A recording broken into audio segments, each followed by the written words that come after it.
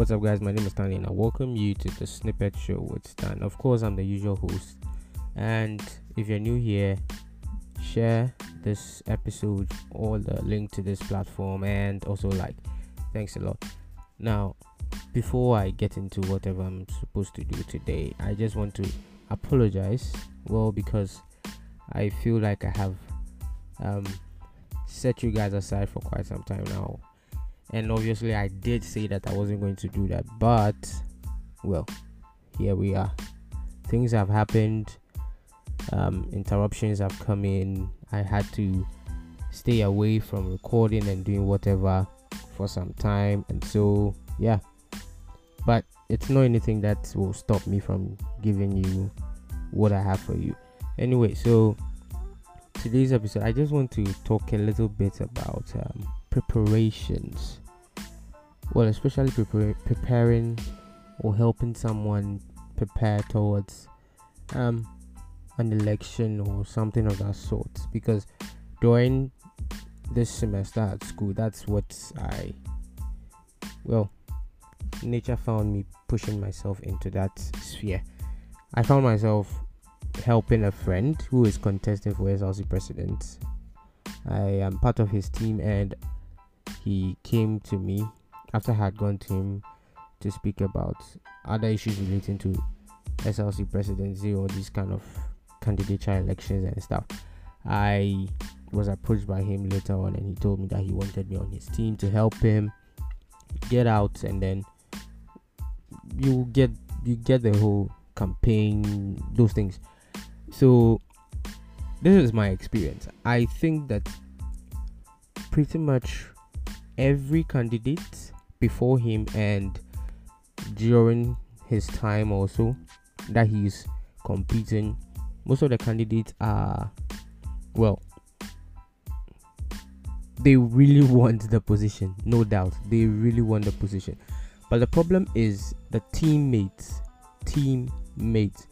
Remember some time ago I spoke about insecurities and how friends see you and all those things. And yes, I'm not bringing that back in here, but I just want to touch on something. You see, going for an election, or let me rephrase, supporting or helping someone throughout his campaign period till the time that elections are held and the winner is declared, either he wins or they don't and someone else wins.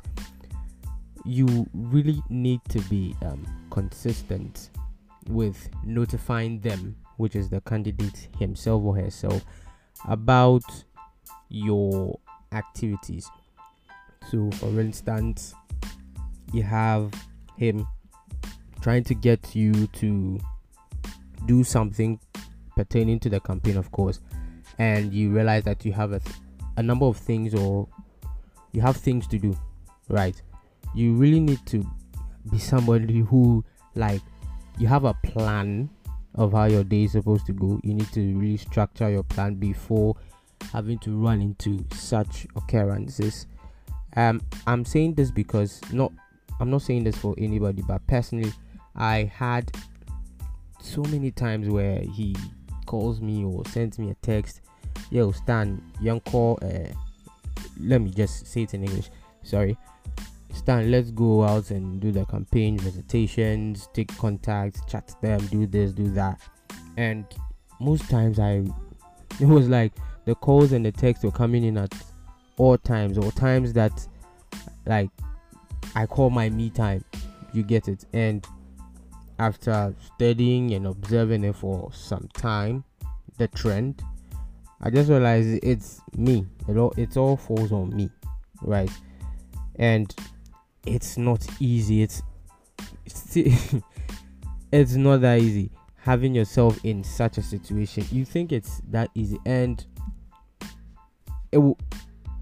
during the campaign, aside us doing what we can, and it still goes on, of course, even next semester till the election. So I'm not done yet. So yeah, see a word or two of inspiration for me.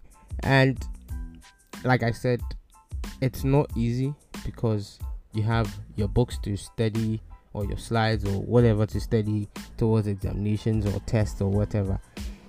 And then you also have things that you need to go back and refresh on. You might have learned them in previous semesters or previous years, or have a fair idea about them, and you're needed to come and teach a certain group of people, right? So it's like nothing is easy.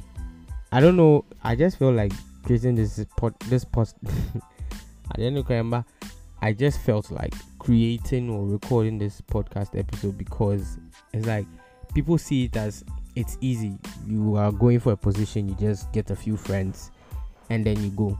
Now, with having even people to come and join your team and then help you get the campaign set on the go, it's difficult because now you have to deal with who am I taking, who am I not taking, who is capable of talking to people or convincing people, who is capable of building that relationship.